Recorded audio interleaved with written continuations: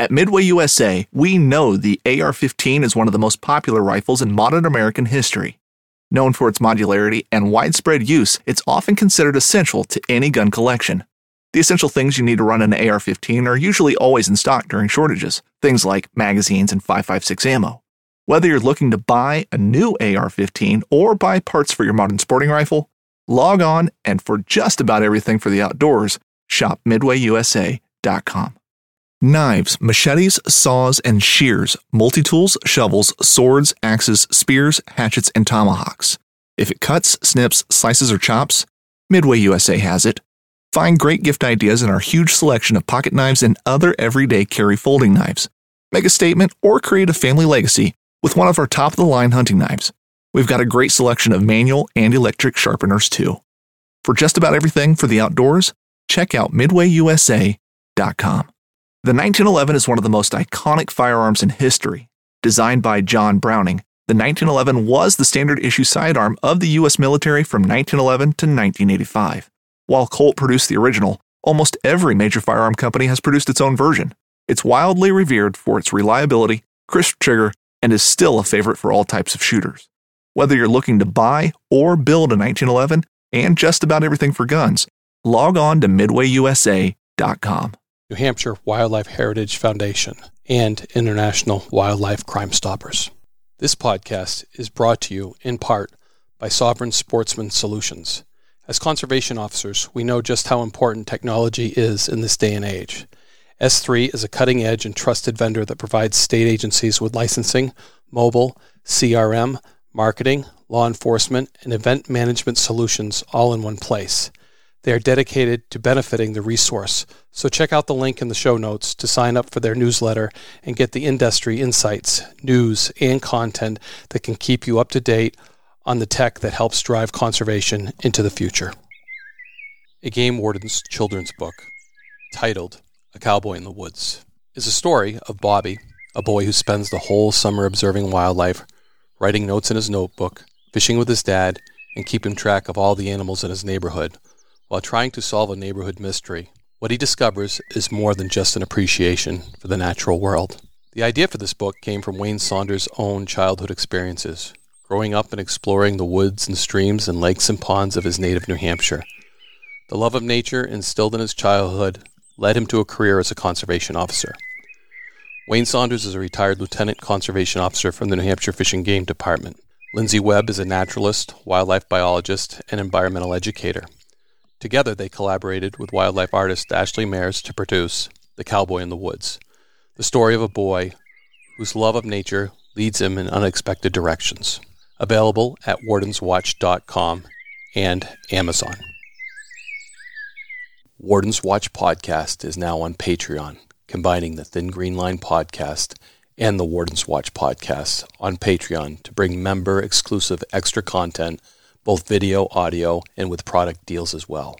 Become a member to support our podcast and get something extra. Search Warden's Watch Podcast on Patreon. We love our children. We protect them, we guide them, we prepare them for life in the world. With all that we do, from deep in our hearts, we cannot control all things. Life-threatening illnesses and disabilities affect far too many of our children each year. While we cannot change the circumstance, we can make dreams come true. Dreams to provide hope, to provide spiritual healing and strength, to provide moments of happiness and relief in the hardest of times. We can give a glimmer of light and hope in a time of darkness and despair. Join huntofalifetime.org to help make dreams come true, to provide hope for children with life-threatening illnesses and disabilities.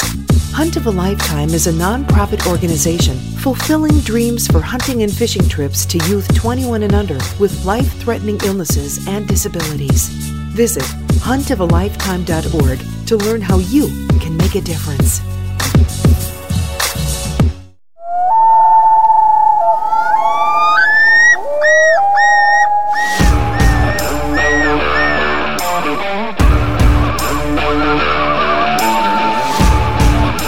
Please join me, Game Warden Wayne Saunders, and other game wardens on our adventures protecting wildlife, saving lives, and having fun, all while serving the public and the natural resources of our planet.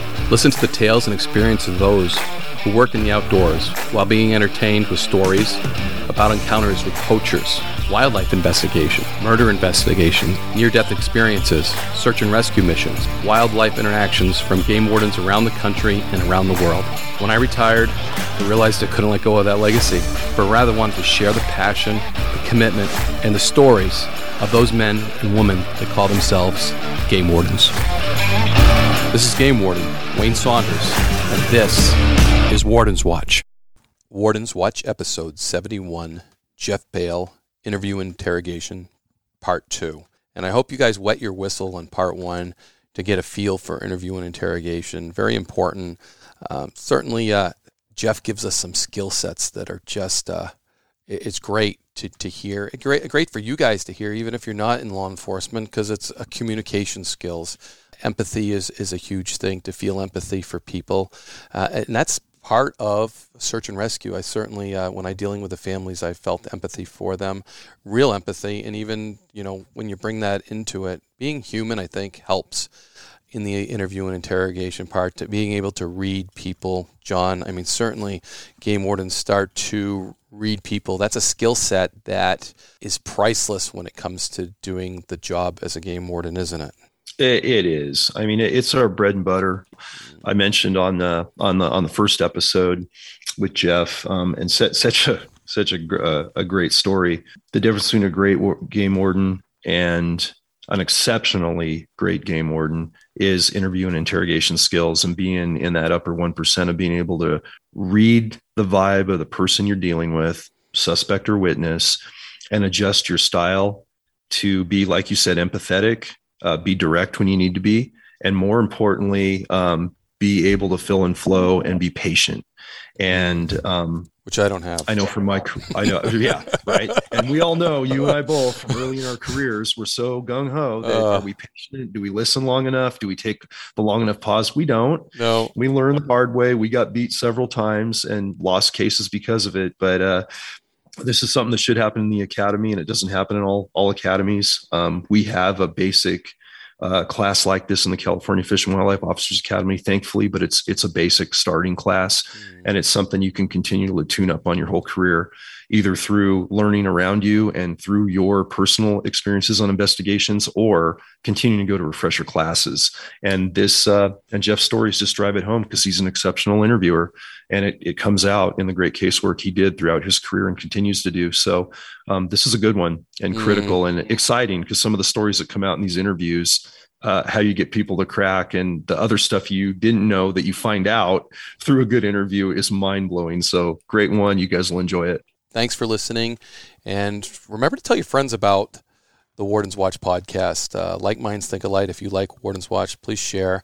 And then don't forget to give us a 5-star rating on whatever platform you listen to this podcast on, because that helps other people you don't know say, hey, this is a really good podcast. So again, Warden's Watch episode 71.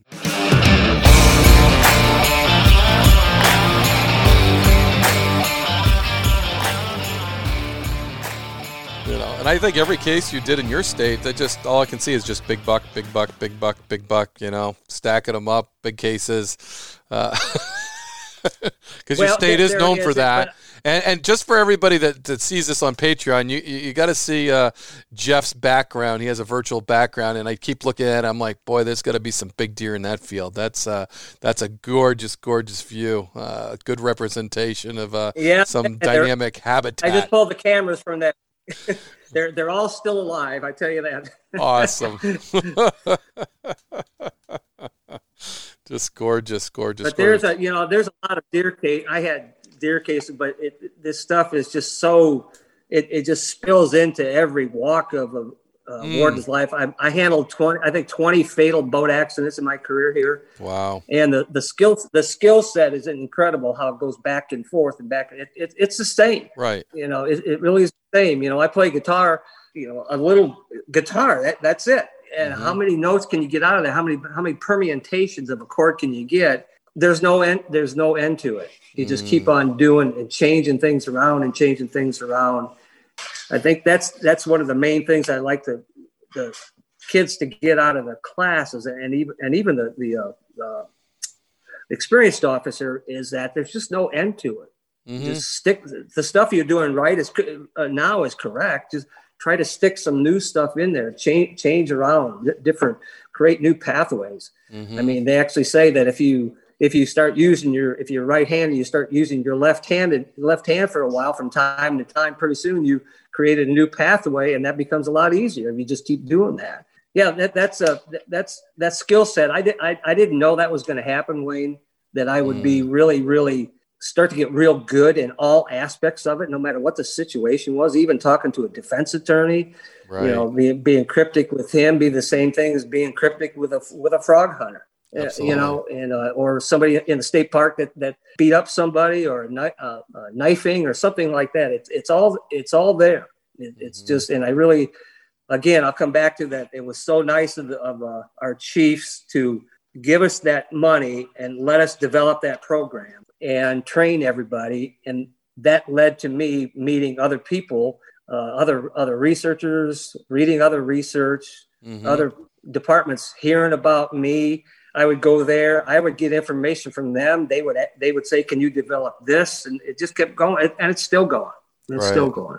Nice. Can you give us your best interview and interrogation case, a case you broke? That's your best one, or are they all up there pretty good? Because every time you make one, it's a great one. Well, I tell you, it could be they're all victories. I would agree.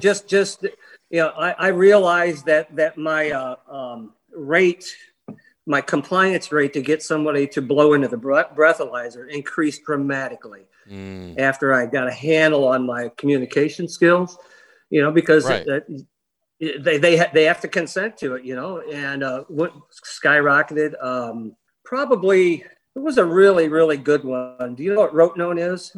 You ever heard of that chemical? Yeah. It kills fish. It kills everything. Okay.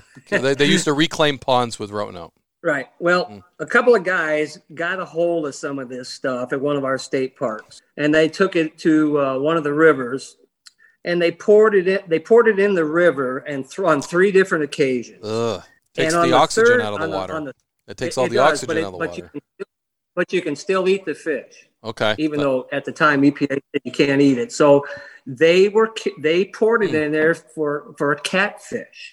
So they would pour it in, it would kill everything, and then they would scoop up the catfish. Well, they did this 3 times, and we had 2 suspects. One was a cop, not retired, just a former cop. And on the 3rd time, a kid on an ATV spooked them. And they had their catfish, and they threw the catfish. And get this, I got to the scene. I go, you know what? That almost looks like a fingerprint.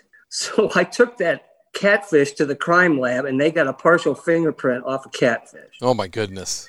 And so it wasn't usable, but nobody's going to know that, right? Right. I mean, that's going to turn into your face if I have to use it that way in an interrogation. So I figured out who to interview first, knocked on the guy's door, and I told him, I said, "We're here about the catfish." And he's got the door open, and he's looking at me, and he's not closing the door. And I teach in my classes about nodding like this. See how you nod your head like that? That actually creates people. It's absolutely uncontrollable. You can get someone to tell you something by going like that. And so I said, I'm getting the idea. I don't know what his name was, John or Tom or something. I said, I'm getting the idea that you guys were selling this stuff, and I'm really, really upset over that. But somebody said that you're not, and I'm playing this back and forth. And I said, would it be okay if I came in and talked to you about it? And he let me in, and I had him in 3 minutes. So when I interviewed the other person, and then he confessed to that. We went to a park office, and they confessed to the 2 other ones. This is a co-defendant. So then I went to the other guy's house. The cop, nothing. He didn't want to talk at all. As a matter of fact, when I was interviewing, he faked having a heart attack. He grabbed his chest, and he says, and I'm having a heart. So I had to call the ambulance, and I had to go to the emergency room with him. And it was all rouge and everything. Of course, he had to pay for all that. And in the end, there was an absolutely unsolvable case. That's the best case. They killed 24,000 fish with those chemicals. And it was the first case last case that I know of, unless somebody else did, to get a conviction for criminal damage to state-supported property, because the fish are obviously owned by the state of Illinois. You know, they paid, I don't know, $12,000 each. I don't know if they ever collected on that. But that I like to tell that case because it was totally unsolvable without somebody without confession. Period. Right. Yeah. Period. It's a huge case. The fish biologist was involved in that. He actually counted every single one of those fish with a counter. Wow. He's walking a bull. I think they killed 500 or 600 bullfrogs. Huh. That was a really cool wildlife case. Had a bad boat accident one time where a kid went over the back of a boat and he was drinking at the time. And I had to make an OUI case after the fact. So 2 days later, he came in for an interview and I'm talking to him. I went through a whole bunch of questions, built a lot of rapport with him. And in the middle of the interrogation, I asked him, which really was a turning point because it was kind of a tricky question. I said, do you think that you were highly intoxicated, moderately, or slightly intoxicated at the time of the accident? And I'm looking right at him with my raising my eyebrows and staring at him. And he said moderately. so I go, okay, well that'll work right there. You know, mm-hmm. He really didn't even know what he said. So that was a really bad boating accident. I mean, the lady lost the driver lost her teeth, lacerated liver, I think. This is a bad accident. Again, and that person confessed that later on that they were drunk at the time of the accident. That's nice to be able to present that to the state's attorney's office. Right. Say, here's what happened. Here's what happened. And so there's just but some of the recent ones are great by the officers. Several years ago, a couple of officers up around Chicago called me. They say, we got the case of a lifetime going right now. So they came down to the house and I looked at it. They said it was a beautiful case. They had all kinds of great information, but the guy had to say, I shot it here. So what it was that, if I can remember this right, I think this, it's called, I forgot the guy's last name, but it was a 36 point deer. It ended up on the cover of North American Whitetail magazine. Wow. So he gave this whole story of how he killed this. Every single thing in that story was true except venue on where he killed it. Mm. And I think he said he killed it maybe 20 or 25 miles away from where he actually did. So what he actually did was kill the deer in some sort of a refuge or a hunting without permission. Mm-hmm. Other guys around this place where you couldn't hunt, they were all hunting this deer, and there was a picture of it. Mm. And when they saw the picture on North American Whitetail, I guess they go, well, that's the deer that lives here. You know, he doesn't live 20 miles away. Wow. So they went to his house and we went through the whole thing. We practiced interrogation in my kitchen for 4 hours. Nice. I would play the suspect and they would interrogate me and I would have them interrogate each other. They were really, really skilled interrogators, really skilled. And when they finally went to the guy, they knocked on his door, they went around his room and they talked to him about his other deer. And then they finally moved him outside and they told him in some form or fashion that his deer was not legal. See, he had to stick with the story, right? Because it's in North American Whitetail. There's nothing he can do. He stuck to the exact same story, right? Which was great leverage. And they got him to confess, which led to I don't know how many states that went to. So I think that deer was seized.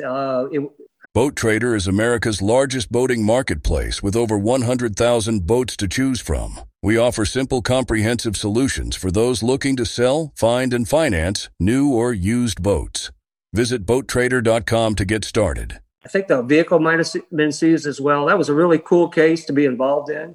Yeah. And then one last one off that, one of the same. I just got a comment on those officers. That was a great idea to come use you and sharpen your skills before you went into that situation, because you know you want it so bad. Like you said, a case of a lifetime, and they say, geez, we're going to go see Jeff Bale, sharpen our skill set, and then we are going to be honed and ready to go into that interview and to pull this off and the success. So, great that you were able to do that for them. Yeah, sure. And ultimately it was their way of communicating information, but there was probably something in that 4 hours of training that popped out during their interview, sharpening up. Been there. Yeah. It just, right. I mean, they had a cell phone ping. I mean, they knew exactly, they had the guy, they had him, but he had to say, I lied here. This is the real truth. And then another one, it was late. I think it was later on that year that he had somebody who worked for one of these big companies, these real estate hunting companies, and he had killed an illegal deer up in Chicago area, and he was heading to interview this guy, and he had said, and this was a number one traditional bow kill in Illinois, another record, obviously. The information was that he didn't do it the way he said in the papers and the whole thing. So he went up there. And at the same time, so we worked through that at the same time that our officer is interrogating him. Michigan officers are interrogating, I think, his brother at the same time, because this spilled over into a whole, like a 2 years worth of deer that they've been coming to Illinois to kill illegally. And this one particular bow, this one particular deer, it's just huge. It's never a forkhorn, is it? It's always a monster that's involved here. Mm-hmm. And from what I remember, this one, he was heading up there to actually go poach deer on Forest Park property. And at the hotel that he was staying in, he noticed this monster deer behind the hotel. So him and his cameraman stuck that bow up his pant leg and went out and they had a crotch stand and they stuck it up in a tree and they killed that thing. And then they turned it into this traditional. So it was all illegal. So the officers, the investigators traced it all the way back. Just fantastic information to all these deer that they killed over the years. And half of them were up in Michigan. Wow. So at the same time, interrogating the suspect here, they're interrogating the exact their brother up there, and they had interrogations going on both ends. I think they seized over 50 deer, Wayne, in that case there. Wow. And obviously that's how it works, Mm-hmm. So I tell the young kids, I said, I know you're going to be making some really cool cases off social media. It's going to be easy. It's just like watching somebody shoot something and you're right there. Mm-hmm. There's an untagged deer. There's whatever. You're going to get a good say, but what about the other ones that they did for the last 3 years? That's where your interviewing and interrogation skills are going to come in, and communication skills. How you make those huge cases out of one fish, one fish. I want you to be able to go into the freezer. Just a quick story. I had a deer case one time, and I'm working the scene at 3:00 in the morning, and here comes a car that was just driving next to it. And so we stopped them, and they were coon hunting. They didn't have any coons, but they were training their dogs out of season. And I got the idea that they had been doing this before. So when they left the seat, I called an officer, got him up out of bed across the river. He was waiting for them when they got home. That officer got a consent to search and took 25 illegal raccoons out of their freezer. Wow. It all stemmed because the body language was bad or something in the middle of the night. I was working a deer case. This is just another serendipity type thing. It's fun. Talking like this, and even when I'm teaching, makes me really want to go back to work. Yeah, you get all fired up. I know the feeling. I wish I could. Yeah, that's too long ago, though. Yeah. Yeah, no, and as you talk, it just keeps reminding me, I worked with a colonel. We were patrol partners side by each, and he came up with a case, great interviewer, like 13 deer out of one case, and, over the course of that 3 years. Yeah. Yeah, and we never had a body of a deer. We did search warrants and everything, but he got confessions from these people, and I just blew my mind how many confessions and how many details they knew and could come up with, and there's another one, and which led them, every time he interviewed someone, led them to another person, and he was just relentless. I used to, and I'll say this on the podcast, I used to name him the Beagle, because when he got that scent, he wouldn't let it go. I remember doing cases. We do cases right till the next day. Yeah. That would be knocking on doors at midnight, doing interviews because of that first 48. He really believed in that first 48. If we had something hot, we had to jump on it. First 48, that's when most of the cases are solved, the first 48 hours. And we were on it and working hard and getting everything, all the answers that we could for that. So, and then we became very good working together. So we'd interview and I would stop and take a breath and he would start in, and the same thing. And your brain's always working as, you're double teaming. I loved working as a team because as soon as it was time for him, I already had questions built up in my mind. Like you said, that interviewing, the length of time, sometimes it's the difference too. It just breaks it up and gets you thinking about their answers when you're engaged in that conversation. Yeah, you got to be quick on the on the fly to be able to change on the spot, because they usually interrogations they go sideways in 10 seconds and they're going off one way and you're all prepared for something else and that type of thing, and it really is like when someone tells you or tells the officer that what they did 3 weeks ago illegal. I mean, it's just crazy. It's like he was sitting right there. Yeah, right there. One of my a good friend of mine, Andrew Kyle, who's an Iowa officer. I think he's been through my class 5 or 6 times. He's an excellent officer. So he called me, I think it was last year, and he's on a traffic stop with deer cases. And I told you earlier that I became sensitized to this body language. How people are, and I learned that if body language changes, that means that they were in one emotion here, and now they're in a different emotional state here. And then you're supposed to ask your question, why? Why were they in this emotional state, and now they changed to this one? And he picked this up during this interview. He said, there's something wrong here, and I can't figure out.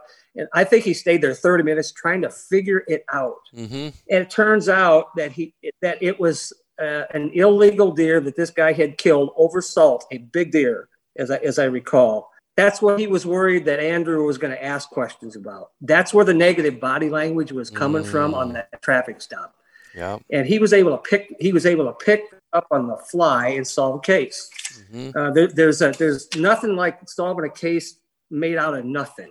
Right? Mm-hmm. Just like Seinfeld, a TV show, a show about nothing. A show about nothing. And those are the great ones that totally unsolvable. I try to teach in my classes all these different cases. They're actually solvable.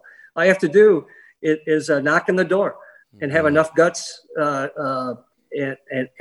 the drive to say, I'm gonna see if I can't solve this case. Absolutely. That's what got me going. Even if it was bad. And when you make your first case out of nothing other than an interview, boy, that just fires you up to continue on, Jeff, doesn't it? To the next one, to the next one, to the next one. It does. The ultimate one that I remember was this is just a crazy case that I was just driving around. I see this guy shooting pigeons. So I go up and talk to him. And in Illinois, you got to have a firearms owner's identification card. So I'm just chit-chatting with him. I didn't really care too much about that. I just want to see what's going on.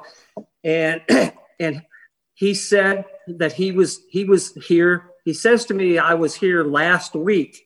And when he said I was here last week, he reaches up and he touches his nose. And I go, well, what the heck was that all about? See, he's the one that he said, I was here last week, and touches his nose. So he was in one emotional state and he goes to a different one. I go, okay, I didn't ask the question. He just caused that. So I said, on the fly, I go, yeah, I know. And he goes, I said, that's why I'm here today. And then he starts falling apart, Wayne, non-verbally. He starts falling apart. And I'm talking to him and talking about finally, he finally admits, he goes, I shot one. I go, okay, tell me about it. He says, well, it was just swimming by. I shot one. And I have no idea what he's talking about. He just said I shot one. And of course I can't ask him because now the jig's up. I don't know what I'm doing. Right. And I said, do you have it? He goes, I still have it. It's at home in the freezer. And I said, I said, how long would it take you to show that to me? He says, not too long. I said, can we go look at it? So I'm driving to his house, and I pull in the driveway, and I'm going into his house, and I'm going to search for something. I don't know what I'm looking for, but and he goes downstairs, and I remember how dark it was down there. I go, man, this is a little freaky. And he's going over to this freezer, and he's going to open the freezer. I have no idea what's in there. And he opens the freezer, and he's got in a plastic bag a muskrat. And he has shot a muskrat swimming by. Because when he said it was swimming by, well, that could have been a duck or fish or anything. So this kid, because he touched his nose, and I was able to see that because I had sensitized myself to all these nuances through John Milner and teaching and all these great instructors. I was able to see that, and just a little push, it wasn't accusatory. He goes, that's why I'm here. And then he started falling apart. That's just crazy. And I remember thinking, driving away, I said, that was really good.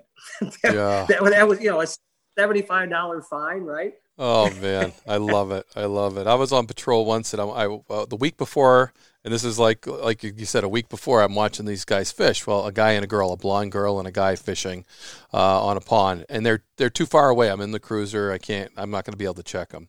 The next week, same time, Saturday, I check. There's a blonde and a guy fishing on the same boat, and they're near the docks now. They're near a dock, so I swing down. I get out on the end of the dock and call them in. Hey, I'd like to check your fishing license. And she doesn't have a fishing license, so I start to write her, and I said, I could write you for last week too, because I'm sure you didn't have a fishing license last week when you were fishing too. And like you said, the whole demeanor changes, and I could remember this is drastic, and his demeanor changes and hers, and she looks at him and she starts saying, who the blankety blank did you have on this boat last week?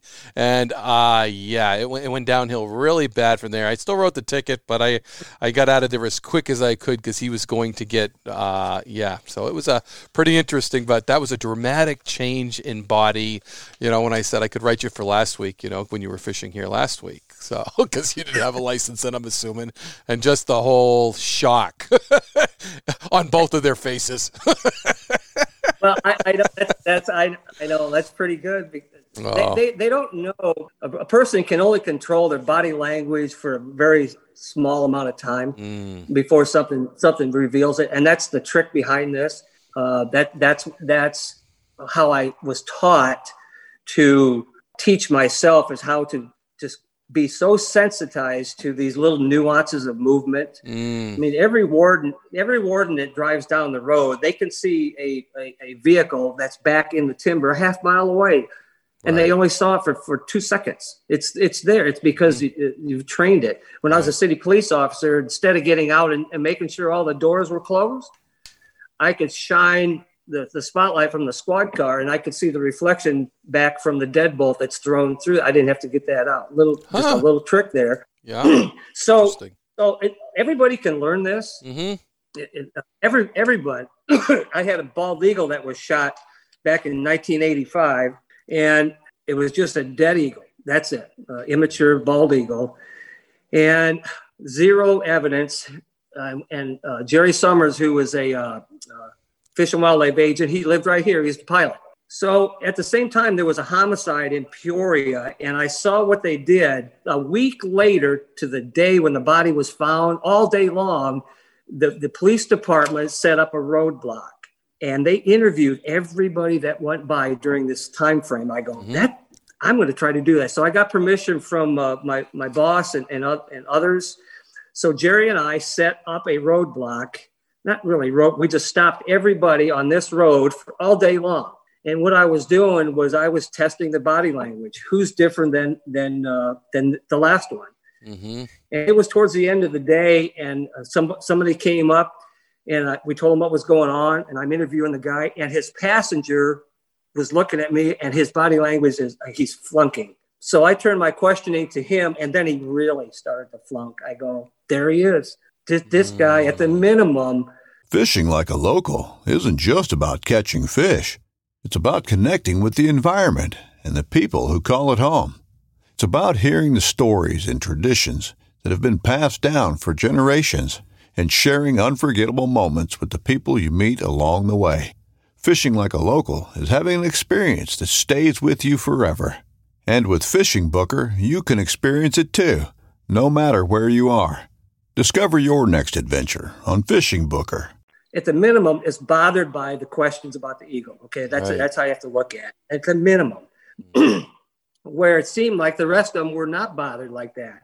So I got his name, and sure enough, it came in. This guy was, he had guilty knowledge. His brother-in-law had shot it. That's what the information. And that's the uncomfortableness of it. This was all because his body, he flunked the body language test, because I would ask certain questions and see and look at the reactions compared to the other 50 people I talked to in the last 6 hours. And I go, there's something wrong here. And, I went to his house and I read him his rights. I probably didn't have to, but I did. He wouldn't talk to me. And I never did solve that case. Still there. Yep. Yeah. That's a case. That's a game warden wants to solve all bald eagle cases. It's doubt. Like the ultimate. I had one very similar, Jeff, that it wasn't solved. It did same things, never developed a suspect. So, but yeah, like I said, the cases that stick with me are the ones I didn't solve.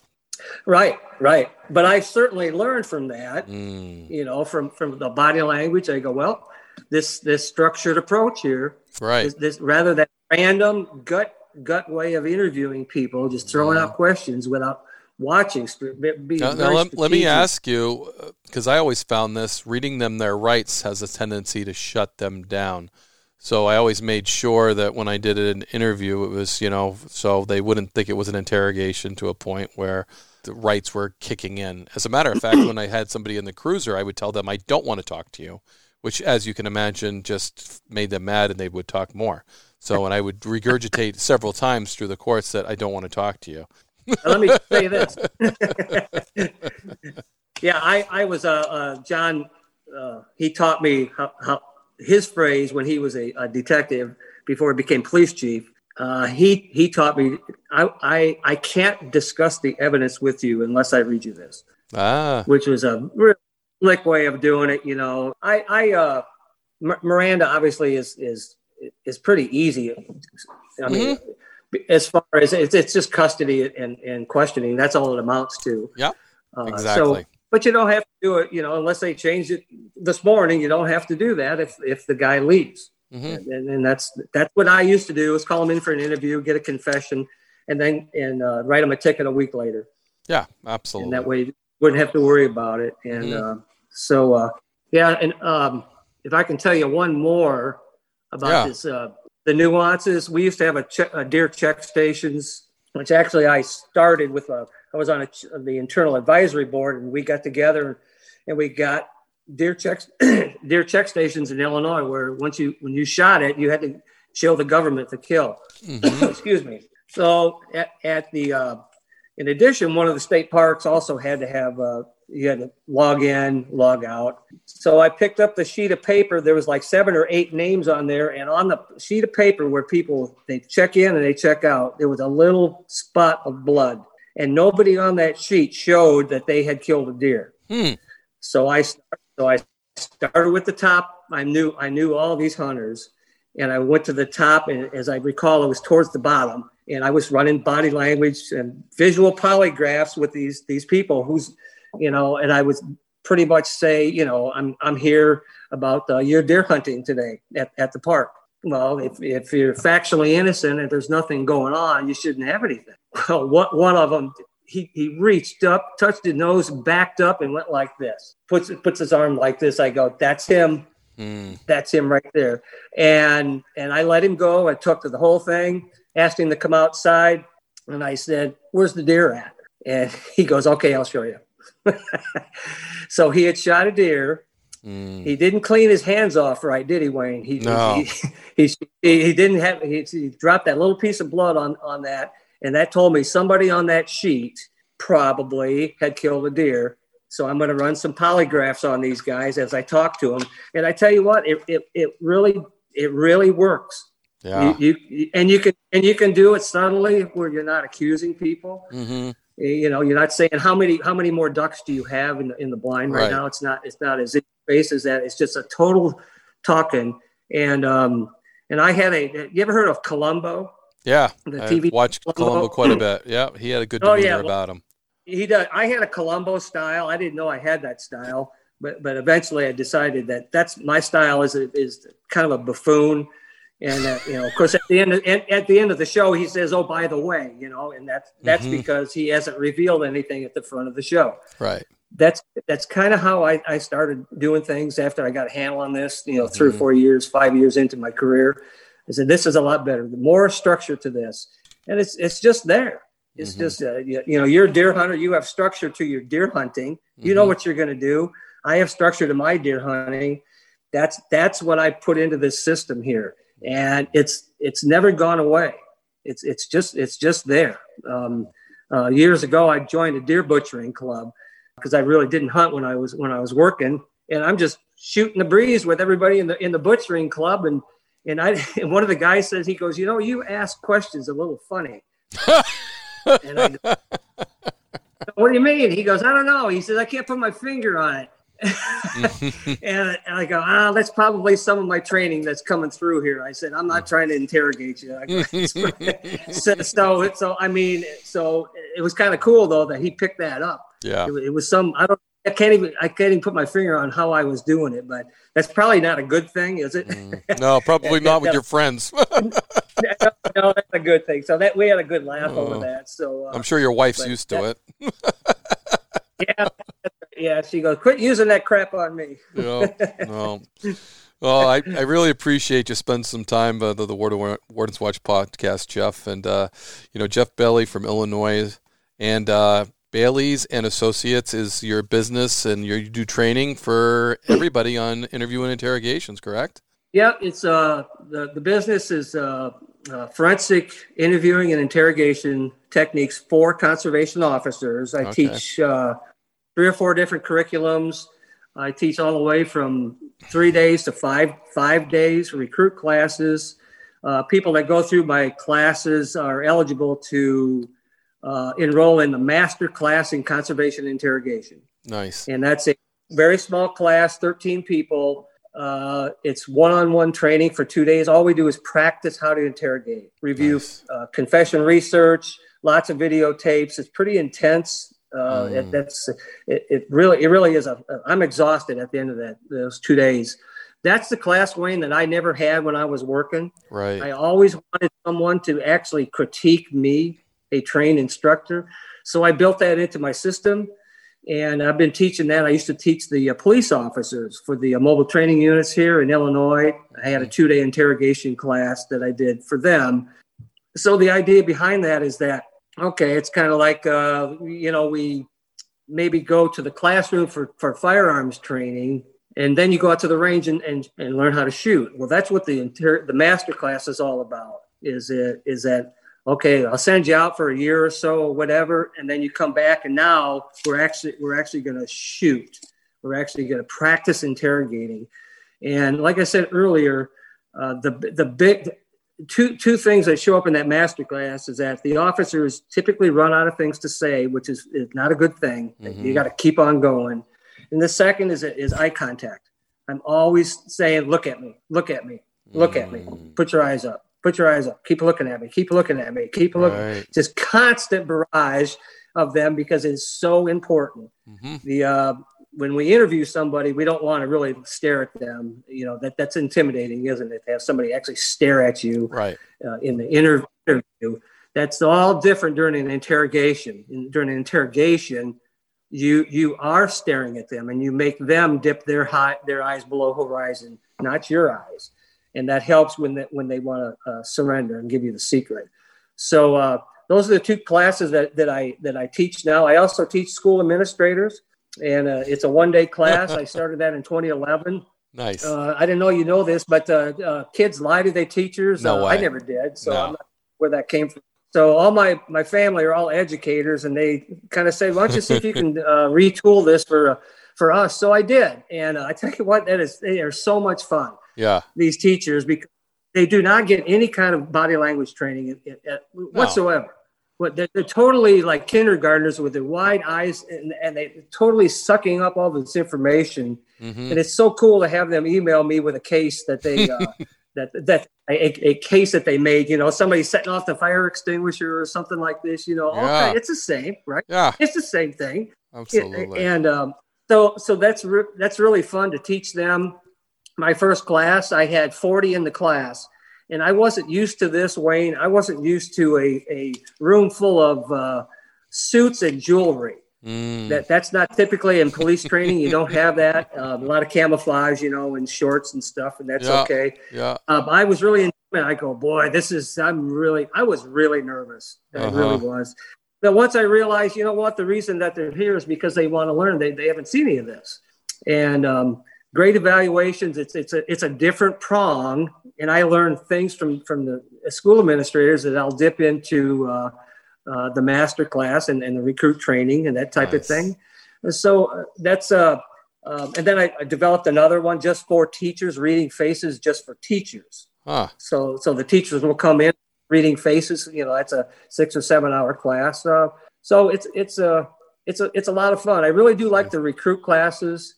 On the long classes, we have volunteers come in and they tell stories that are all true or all false for 2 days, especially on a 40-hour class.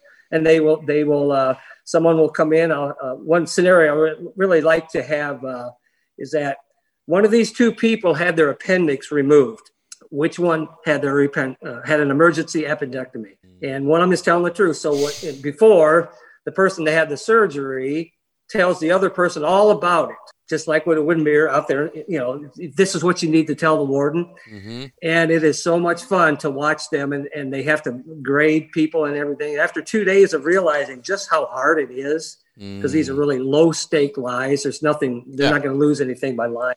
And that's a lot of fun. And that's something that I developed with I had a 2-day lie detection class that I taught for the police officers at college campuses. And I would have drama students come in, sociology kids come in, psych kids come in and tell stories, and all true or all false. They had to figure it out. So I dumped it into the longer programs. But it is. So that's what I do now. They do tell me though that I will not be able to teach from the nursing home, so they're going to have to get a hold of me here soon. So. Well, I certainly appreciate it. You've taught from Alaska to Florida and had a lot of influence, and still do. So I'm very happy that you joined us and share some of those stories with us, Jeff. So thank you very much. Oh, thanks for having me. It was great. I appreciate it.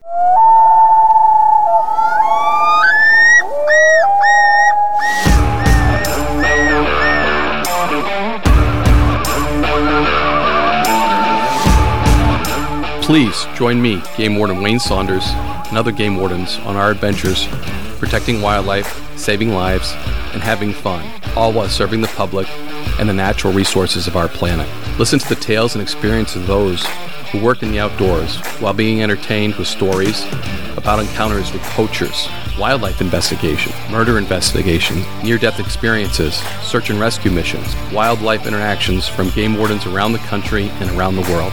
When I retired, I realized I couldn't let go of that legacy, but rather wanted to share the passion, the commitment, and the stories of those men and women that call themselves game wardens. This is Game Warden Wayne Saunders, and this is Warden's Watch.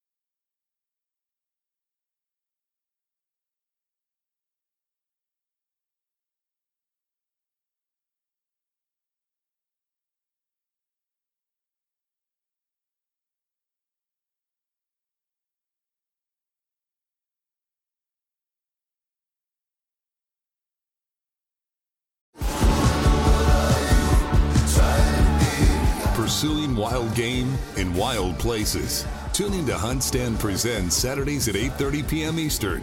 Waypoint TV, the destination for outdoor entertainment. I'm Will Cooper, host of Hunt Stand's Make Your Mark podcast. For even more content, be sure to watch the original films from Hunt Stand Presents on the Waypoint TV channel every Tuesday at 10 p.m. Eastern. Visit waypointtv.com to learn more.